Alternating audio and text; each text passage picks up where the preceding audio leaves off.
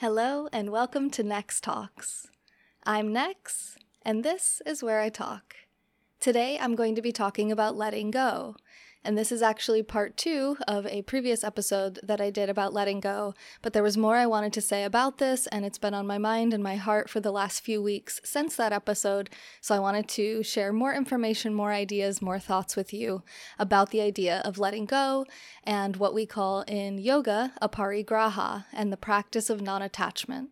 I believe it's in Buddhism where they say that attachment is the root of all suffering, and I think that there's a lot of truth behind that, and there's a lot more that we can dive into that we weren't able to get to on the previous episode. So I listened to the other episode back, and I have some things that I kind of glossed over that I want to dig into a little bit deeper, and then there's new things that I want to address as well.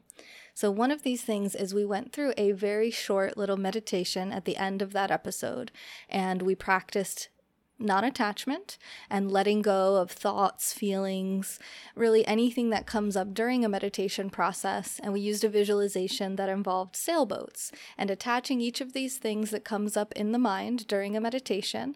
And just imagine kind of loading it onto a sailboat and letting it float on by, letting it sail by, and just noticing it, but working on letting it go, letting it pass by.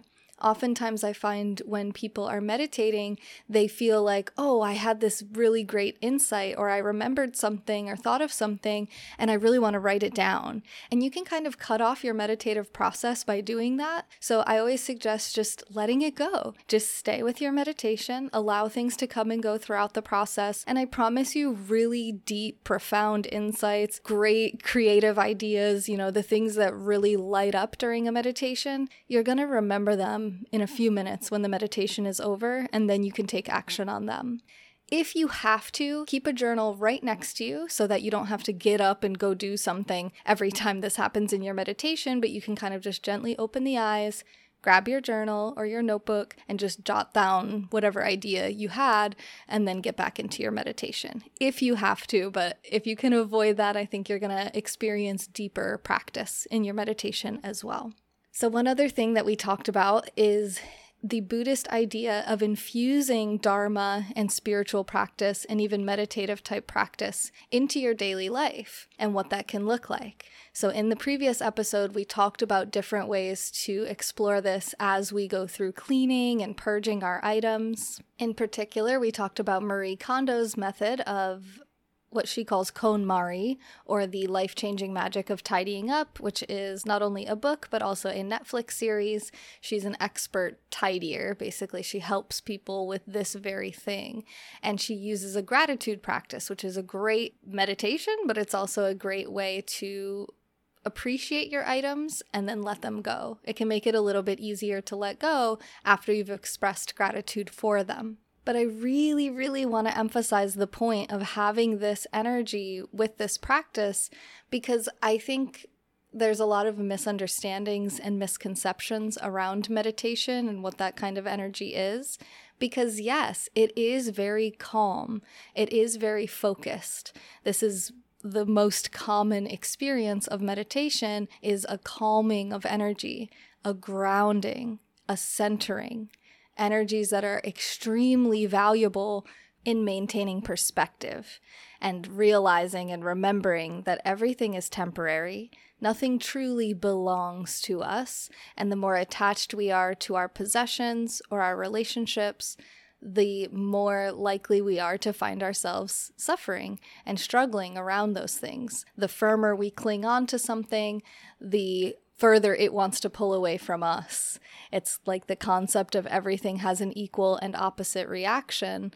Well, this is the same idea here. The more we squeeze onto something and latch onto it, the more it wants to breathe, the more it wants its space from us. And this is very relevant to relationships, and we're going to talk about attachment styles in a moment, but I wanted to talk about how even though meditative energy is calm, it's centered, it's grounded, it's also extremely powerful. It's one of the most powerful energies in the world. If you can keep your calm, if you can keep your cool, if you can stay grounded, stay centered, and stay focused, you're going to have better results in all aspects of your life. And it's okay to have feelings and to have chaos and to not always be perfectly calm and centered and grounded, but meditation is going to help you with those things to keep balance. And it's also going to be a hugely powerful tool to help you with this letting go, whether it's about possessions, which I think we spent more time on last time. We briefly touched on relationships, but I do want to dive in now to attachment styles, learning what your attachment style is so we can connect more with how this may relate to relationships. And I'm excited about this because not only is it a subject that I'm passionate about, but I think a lot of people don't know about it. I think a lot of people don't know what their attachment style is, nor do they even know what an attachment style is. So let's take some time to explore this briefly. I do have a full book review about this on my YouTube channel if you want to learn really the nitty-gritty, all the details about this from a book that I read called Attached. But the overall summary is that there's 3 main attachment styles. The first is secure attachment style. The second is anxious attachment style. And the third is avoidant attachment style. So there are tests that you can take to determine what your attachment style is if you're not sure. But as I explain it, you may be able to tell what elements you have of each and how strong they are for you. So let's start with secure attachment. This is the type of attachment that actually most of the population demonstrate, and this has to do with being confident about what you bring to the table, being clear about what your expectations and boundaries are in relationships, and being comfortable with relationships coming and going, and not being overly attached or avoidant to the relationships. This is the ideal attachment style for a partner. This is going to be the easiest person to be in a relationship with, most likely. Second, we have anxious attachment styles.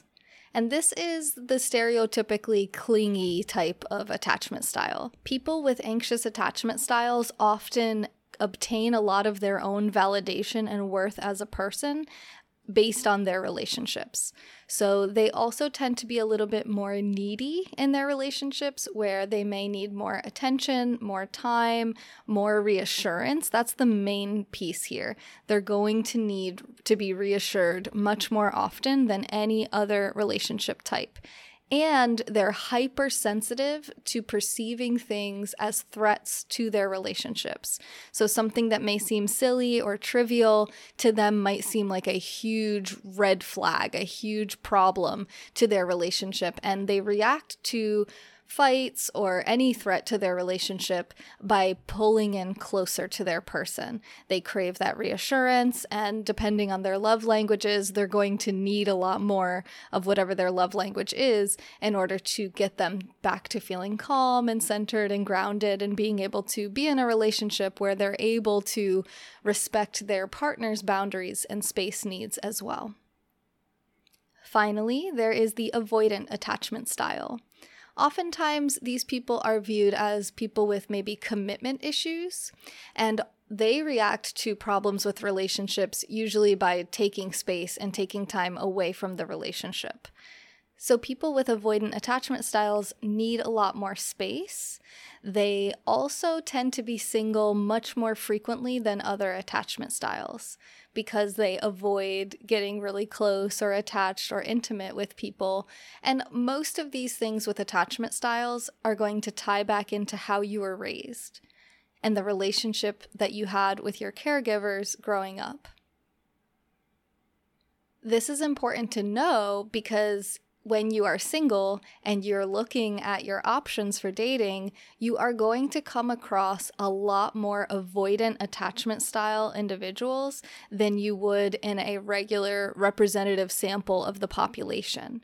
Because the thing with people with secure attachment styles is that they end up getting into relationships quite easily, and they tend to stay in those relationships much longer than the other attachment styles because, like I said, they're easier to be in relationship with. They're better mates, they're better partners generally. And don't worry, even if your attachment style is anxious or avoidant, you can still be a great partner to someone. It's just important to understand what your tendencies are so that you can work to change them to be more healthy and balanced and grounded in reality.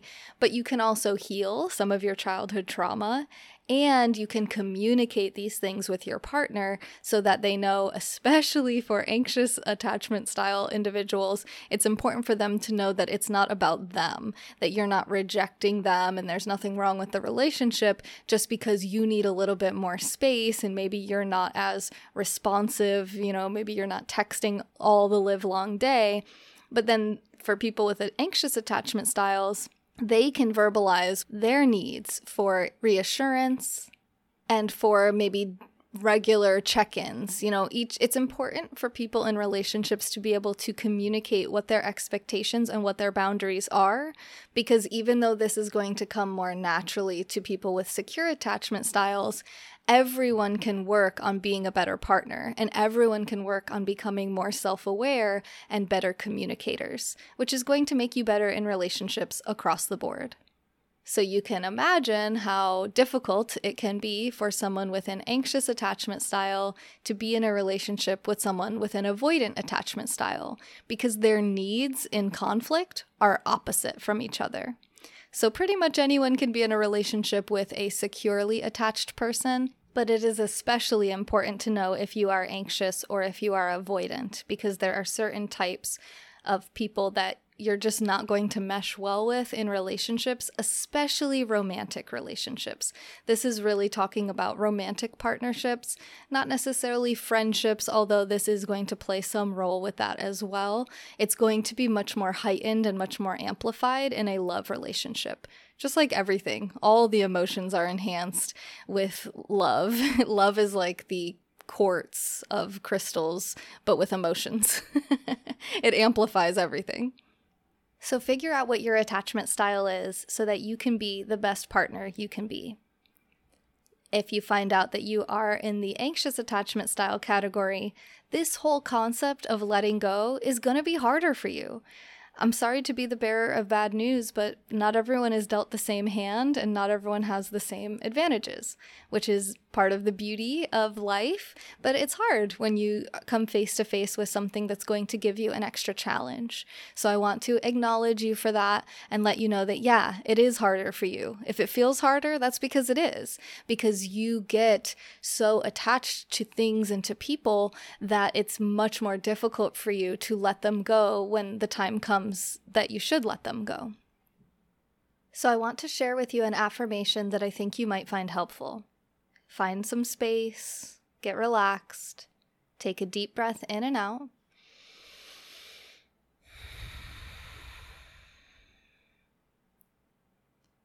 Now say, I call all of my energy and all of my power back to me.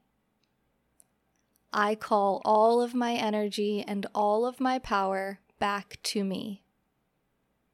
Use this affirmation anytime you're feeling overly attached to someone or to something or some place or some experience or some outcome. I call all of my energy and all of my power back to me. This can be a useful tool for anyone.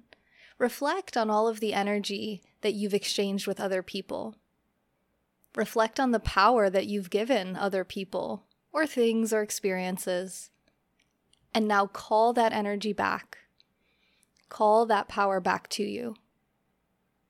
Even this simple visualization and affirmation practice can help you to become more aware of the energy and power exchanges in your relationships, and it can also give you that feeling that you are starting over. You are starting fresh. You have all of your energy, you have all of your power, it's in you, and you're going to feel more energized and more powerful when you do this.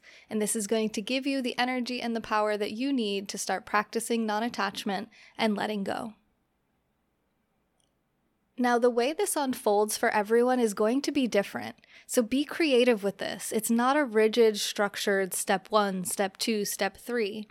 Some of you are going to find that by cleaning your space and your environment and purging your belongings, that's going to give you this great energy and power to start doing the same things with your body, with your mind, with your relationships.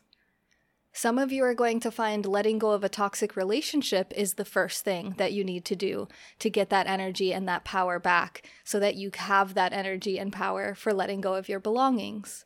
And everywhere in between and outside of the examples that I've given. So just try it. Try letting go of something.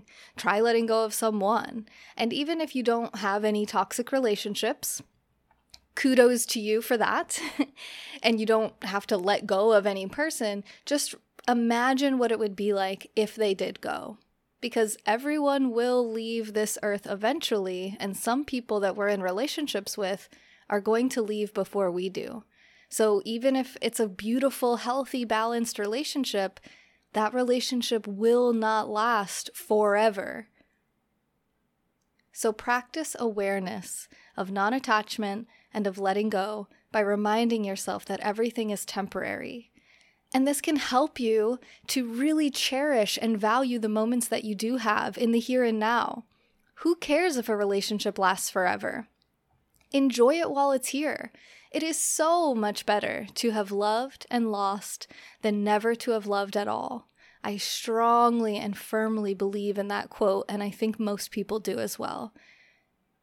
Enjoy it while it's here. Don't worry about what the future holds. The future will worry about itself.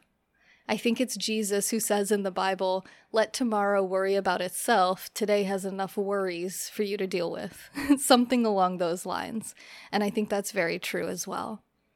However, I know it's not as simple as just saying, don't worry about it. Let it go. Right? We can pay lip service to this all the livelong day, but the actual action of it, the actual doing, the actual mindset shift around these things can be extremely difficult. For some people, it can even be debilitating. The idea of hoarding and having such attachment to things that you can't let go of just about anything is actually now classified as a form of OCD or obsessive compulsive disorder. So there are professionals, there are experts out there who can help you with this. There's so much information available online, but it might help you to actually bring a professional into your home to help you. It can help you to have a therapist, someone who specializes in these types of challenges that you may be dealing with, so that you don't have to face it on your own. You don't have to listen to a podcast from some neurotypical person like myself who says, "Oh, let it go, don't worry about it." And I certainly don't want to make you feel worse about yourself when some of this may be much deeper and may require much further treatment than simple meditations. So I just wanted to make sure that I let everyone know that, because some people may not realize that they're struggling with some form of OCD, and they might blame themselves and feel guilty and compare themselves to people who are neurotypical.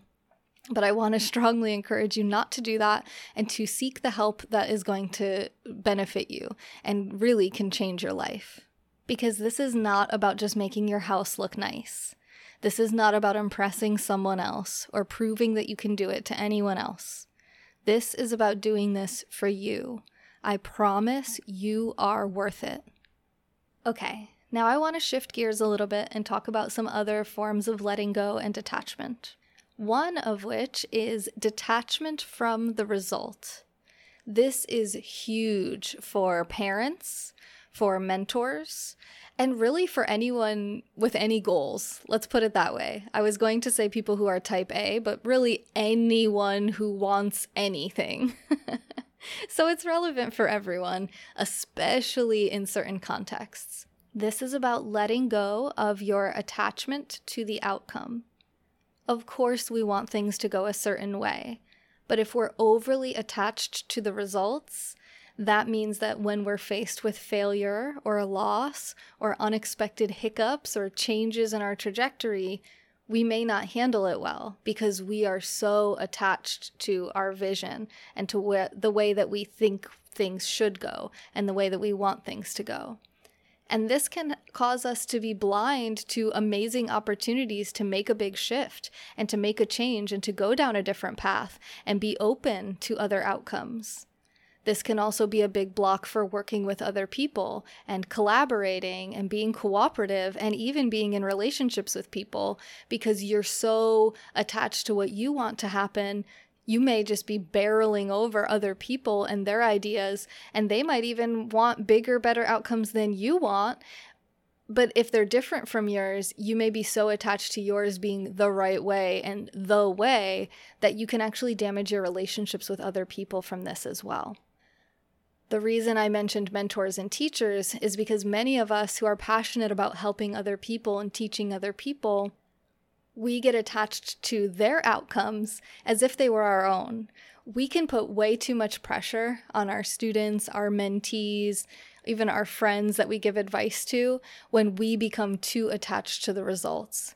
We have to be able to give advice, give information, give tips, and then let people do what they want with that information and not push them to have the outcome that we want for them. We have to trust people to want what's best for themselves. Trust others to know what is best for themselves. Even if you think you know what's best, trust other people, even your own children. Because what we want for someone else is nowhere near as important as what they want for themselves. So a great way to practice this is through listening. Quiet down, close your mouth, open up your ears, listen to what they're saying, listen to what they want, and try to facilitate their goals and their desired outcomes to the best of your ability, and then let it go. Whatever happens, happens. You cannot be held responsible for what someone else does.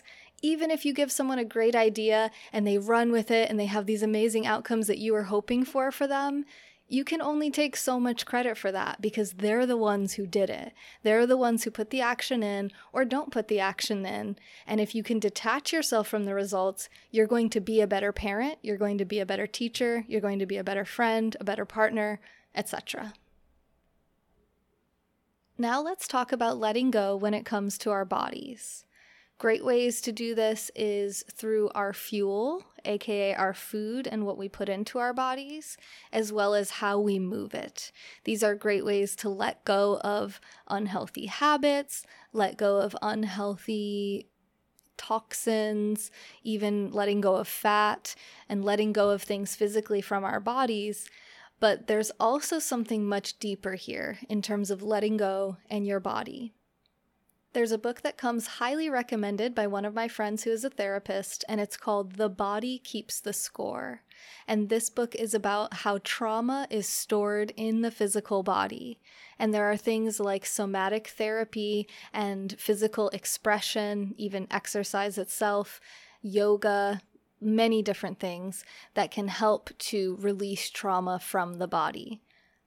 This is an area I am not well versed in yet, so I'll have a lot more information for you after I read that book. I'm really excited to learn about it, but you don't have to wait for me. You can get the book and read it yourself. You can start looking up ideas online about how the body stores trauma. You may already know about this. You can look for somatic therapists in your area and people who work with trauma and movement or something physical with the body. So if you have struggled with trauma throughout your life, especially if you're experiencing physical health conditions that could potentially be connected to this trauma, it is important for you to prioritize this and start looking into ways that you can let that go from your body as much as possible. As we near the end of this week's episode, I want to share with you a really powerful ritual that can help you with letting go. We're going to be calling in the powerful element of fire and the magic associated with fire for this ritual. And what you're going to need is a piece of paper, a pen, something to start a fire with, and maybe, if you have it handy, a pine cone. What you're going to do is you're going to write down on the paper anything you want to let go of. Take as much time as you need to do this. You can pause the episode and come back. Once you've done this, rip those papers up into tiny pieces, each one saying one thing that you want to let go of. Roll those papers up, and if you do have a pine cone, stick them in between the different parts of the pine cone. If you don't have a pine cone because of where you live, or maybe it's still winter, or whatever the reason is, you can just burn the papers. Obviously, do this in a controlled condition. Make sure you're using fire-safe containers for this. Make sure that you are doing it outside if possible, so you're not stinking up your house or setting off your smoke detector. And take it from someone who's done it. Pine cones burn crazy, way more than I realized. So if you are using the pine cone, definitely make sure you have a nice, safe space that's contained that you can do this in. And as you burn through these papers or this pine cone, really envision that you are letting these things go. You are burning them away. They no longer serve you, and you're burning them. You're letting them go, and you're watching them turn to dust and turn to ash. Thank you so much for listening to this week's episode of NexTalks. I'm Nex. I talked. I hope you liked it, and I really truly hope this helps you to let go of whatever is no longer serving you in your life. If you did enjoy this episode and found value from it, please consider supporting this channel and this podcast, as this is what I do for a living and it helps me out so much. I appreciate you, and I look forward to seeing you on next week's episode. But in the meantime, if there's something else you'd like to hear me talk about, or if you have anything to add to this conversation, feel free to reach out to me anytime on social media.